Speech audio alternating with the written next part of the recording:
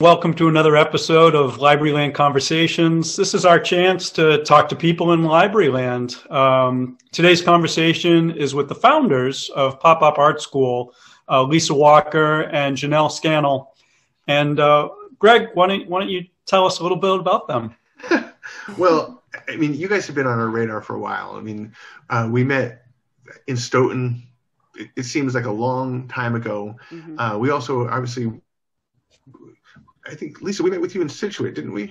When we spoke. Yeah. We spoke there. The business forum that they had. Mm-hmm.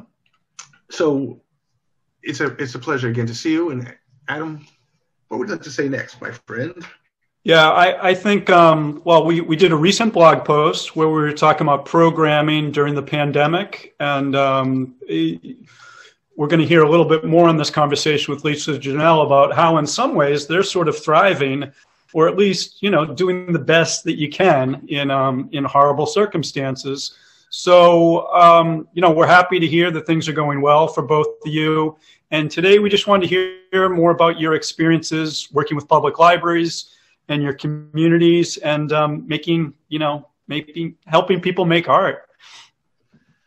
So thank you, Adam, and thank you, Lisa and Jennell. And we'd love to start, I think, just kind of, if you guys want to spend a little time talking about what Pop-Up Art School is all about, what kind of things you're doing now, that'd be, I think, a great starting point.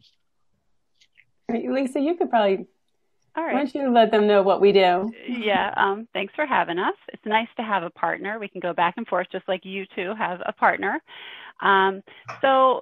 So we started, I think, about 8 years ago, and we kind of fell into it by accident, starting this business called Pop-Up Art School, which has evolved into primarily teaching art classes in libraries. And we started out, we wanted to get into teaching art. We're both artists. And we asked our librarian if we could do a very small, like half-hour program weekly with preschoolers and their parents. And we called that the Big Mess. So we did that, would you say, for like a year and a half, Jennell? Mm-hmm. Maybe 2 years? Mm-hmm. Maybe 2 years. Yeah. And we had good attendance, but not always. So then, because we were already there, the librarians knew us. They had a grand opening for the Fogg Library in Weymouth that had been renovated. So, and they wanted to do art programs for all generations. So ourselves and a couple other people did programs. And so they asked us to do 4 programs on Saturdays for kids 8 to 12. And I think we did them all in 1 month, right, Jennell? Mm-hmm. Yep. Yeah. And so that was like a light bulb moment, because every single one was packed with 30 kids. Wow. And we're like, okay, maybe this is our audience, because we're getting a lot of kids that are coming in to do these classes. So that's how the business got its start. And then we asked our librarians, so do other libraries need art programming? How do you go about that? And that's how it happened. And we've been doing it ever since then. And we absolutely love being in libraries, because librarians are like the nicest group of people ever. They're so awesome. Pleasant to deal with. And I think they're teachers, so they kind of get what we're doing and appreciate it. So that's nice. So we understand the history, and it's a pretty awesome transition, but, then the pandemic happened. So the obvious question is, what did you do? Like, besides saying we got to keep on working, how did you strategize making this virtual, basically, and still connecting with people? Well, Lisa and I were both working in schools at the time, and we had a transition for school. So we already kind of had an idea of how you can change your programs to work virtually. So we figured, well, we just apply the same thing to the library programs, and who knows, maybe the libraries will do it. I don't know. Well, let's give it a go. And so we just sat down, came up with a bunch of programs that we thought that could work, maybe just using supplies they have at home, put them out there to the libraries, and they seemed like they had the budgets. We weren't sure if they would have the budgets, but they did, and they were actually really eager to have someone come and take over their programs, because they were so busy with curbside pickup just getting things worked out and organized. They had cut staff too, so they were shorthanded. So they actually found what we had to offer to help save them from still going, because they want to be able to still show that they're out there for their patrons, that they're not going anywhere. So we actually started to amp up and started to do even more programs and have kits that we could drop off with libraries or ship to libraries, so we could expand the programs to use more materials. And that seems to be really popular, to have the make and take, or the take and make, or whatever, to have they can stop and pick up the kits and maybe pick up some books too, and then work on programs from home. You mentioned that, originally it was preschoolers, and then it was the 8 to 12 crowd. When we last spoke, you talked about kind of a growth in adult programming. Mm-hmm. How has that been? Well, actually, this morning I subscribed to Programming Librarian, and so they send out an email newsletter. And I was reading in there, and it correlates with what's happened to us, that adult programming, virtual programming, has turned out to be something that people really want, and that they feel like will continue after this. Because, a lot of older people are alone. If their kids are gone, they're at home by themselves, maybe just with their spouse. But they feel like it will go on, because especially older people, they don't like to drive at night, or they don't like to drive in the snow. So the article was saying that it looks like virtual program, especially for adults, is going to continue, and that it's grown, it seems like, for most libraries, the adult programming. And I would say for us, we always get a really good turnout for adult programming. I think people really want something new. They want something tactile. Lisa and Jennell, as you're out in the library community, speaking with librarians, library workers, as you're talking to people who are working on programs, what are you seeing and hearing out in the library world today? They seem a little unsure to begin with, too, when this all started and what was going to happen. So it's nice. We'll talk back and forth, but what we're seeing, we'll exchange experiences. And I think it's also good for them to hear from us the experiences we're having with other libraries, too. Yeah. Because sometimes they'll feel really bad that only a few kids showed up. And we're like, don't worry, it's like that. Some of the younger kids get too zoomed out, and, they may have registered for the class, but, maybe they're just cranky, or, they don't, they just they don't want to be on the computer anymore, so they don't show up. And the librarians would assure them that they shouldn't take it personally. It happens to a lot of the other libraries too. Mm-hmm. And then there's other ones, like the tea programs are super popular. Those have been filling up. Whereas when we're in person, those are the tough ones to fill. Mm-hmm. So I think they're just more comfortable being on the computer a lot longer than the younger kids. So it's like a whole new thing that we're all kind of figuring out together. So that's what I'm seeing. What are some of the more popular programs? What kind of things, at different age groups are people responding to? We do a lot of felting, needle felting with teens and adults. Canvas painting is always popular. For younger kids, trying to think. They seem to like the how to draw things. Mm-hmm. If they have a certain thing they want to learn, like the Pokemon, or, any kind of like dragons or Harry Potter. You have a lot of the library kids are into the books and the characters, so they want to learn how to draw.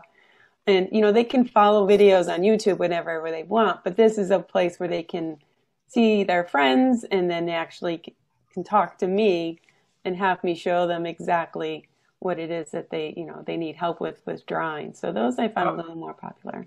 How are they seeing their friends? Explain that a little more. It just the way the classroom is set up, or how have you managed that? Well, we've noticed that a lot of these library groups, they're the same kids. Like if you're in person, they're the same kids that come a lot, so they will know each other. We even have some that will go from one library to the other. They'll follow us, which is so much easier virtually, right? So you can look on our schedule, especially for kids. Yeah, exactly. They don't have to get their mom to drive them. So there are advantages. We are finding there are some little hidden advantages. Yeah. Well, go ahead, Adam. Lisa, you've been using social media too. I've noticed you on some of the Facebook Lives. Like, how does that fit into what you're trying to accomplish? Well, it's a place for us to send people if they want more. They can come and watch us on Facebook Live. I usually do like a clay demo. Jennell does a drawing demo. They're short. They're like 15 minutes. And we're also changing. Well, I should say we're changing. We're going in a new direction. We're going to open up like a monthly membership, an art membership for kids who are 7 to 10. So, and also we teach on OutSchool. So we're sort of in different places. So it's a place to send everybody. You know, like if you want more of what we're doing, here's a place where you can go and get that. So, yeah. We're still going to do libraries, though. Absolutely. Yeah, we're not going to stop that. Yeah. We would never imagine you would. No. We should transition a little bit to libraries. You know, I'm not sure which group, Pop-Up Art School or Library Land, has been to more, but people always put us on the spot. Like, what's your favorite? Like, do you have some favorites, whether it's, you know, you just love showing up there and the energy, or just architecturally? Like, you know, give us a few and we'll share ours too. Okay. Well, I haven't been, even though I live a couple blocks away from Weymouth's new Tufts Library, I haven't been because of COVID. Beautiful. Jennell's been. She said it's just like world class, like amazing. So, it really is. Yeah, it's beautiful. I mean, I see it when I drive off of my street. I can see it. It looks great. And I've been in the playground. It looks amazing. So without talking about that one, because I haven't been inside of it yet, I'd say Situate is one of my favorites. I really love. It kind of has a Danish style to it. It's very open and airy. Just aesthetically, I really like it. And also, I like Hingham as well. It kind of mixes the old and the new. I don't know, maybe I'm biased towards the ones that are close to me that I've spent more time in. But yeah, those are probably my two favorites. I may think of another one, but yeah. And Jennell, where are you at? Well, we always have fun when we go to Framingham. There's just so much there, so much to do. They always bring in a lot of people. The room's the main a little branch? big. Yes, the Morse Institute. This Morse Institute is. Oh, you're talking about Natick. I'm sorry, Natick. Yeah. Yeah. Framingham's awesome too. They've got Framingham's got that neat little one. McAuliffe. Yeah, That's a beautiful. It is. Wait, Morse Institute it's a pretty active one. When we go to Natick, there's always a lot of kids there. We always have a good time when we go there. The room's a little big, but it's not so bad because they always bring in a lot of kids. It's different if you don't have many kids there and it's kind of small. But we've been so many and they're all so unique. And I think that's one thing we enjoyed about traveling around. Like even like when we would go to Wellfleet, it was tiny. But I really liked the children's room. I liked how cozy and tiny, and it was filled with art and filled with books. I could just hang in there all day. If I had kids, I would just hang in there all day and read books and look at the art and do programs. Mm-hmm. It's tempting. I think all of us would like to be spending more time sitting in libraries, reading books, relaxing, going to programs. Being somewhere other than my house would be good. Well, I thank you both for joining us. We're really so glad to hear that Pop-Up Art School is continuing, thriving, and finding new ways to be relevant, and you're still having a great time spending time with the public library world. Yeah, but we're sort of winding down. But how can people find you and get in touch with you, especially libraries that might want to work with you? Well, we're at popupartschool.com. We have a website with kids, teens, and adults tabs. So if you're an adult librarian, you can just go straight to adults and et cetera. We're on Facebook. We're on Instagram. We just got a TikTok account. And I think that's it. Yeah. Very cool. And in our website, there's a calendar. Mm-hmm. And if you go into the calendar, and if you're interested in taking any of the classes now that we're virtual, all you have to do is click on the link and it will take you to the registration to register for the class. Yep. That's awesome. People are going to want to know, are there any costs associated, or does it depend, sort of? What's for the patron or the library? Both, I guess. Yeah, like for the patron. More for the patron, I think. Yeah. Well, everything's always offered. You know, the libraries pay us, and then everything's offered for free to the patrons. We've had a library ever charge, although I've talked to a couple people who do library programs like we do in other places, and sometimes the library will charge like a materials fee, but we've never had that occur. It's always free. Yeah. Cool. That's great. Well, I wasn't thinking of it when we joined, but I have tuned in on the Facebook Live. I need to do a class. Good. Yeah, we'll let you know when we're doing an adult. That would be good. All right. Well, to everybody who might be out there, if thanks again to Lisa and Jennell for joining us. But thanks for watching Libraryland Conversation. And if people in the audience have any thoughts, topics they'd like covered, or especially guests who Greg and I could talk to, that would be great.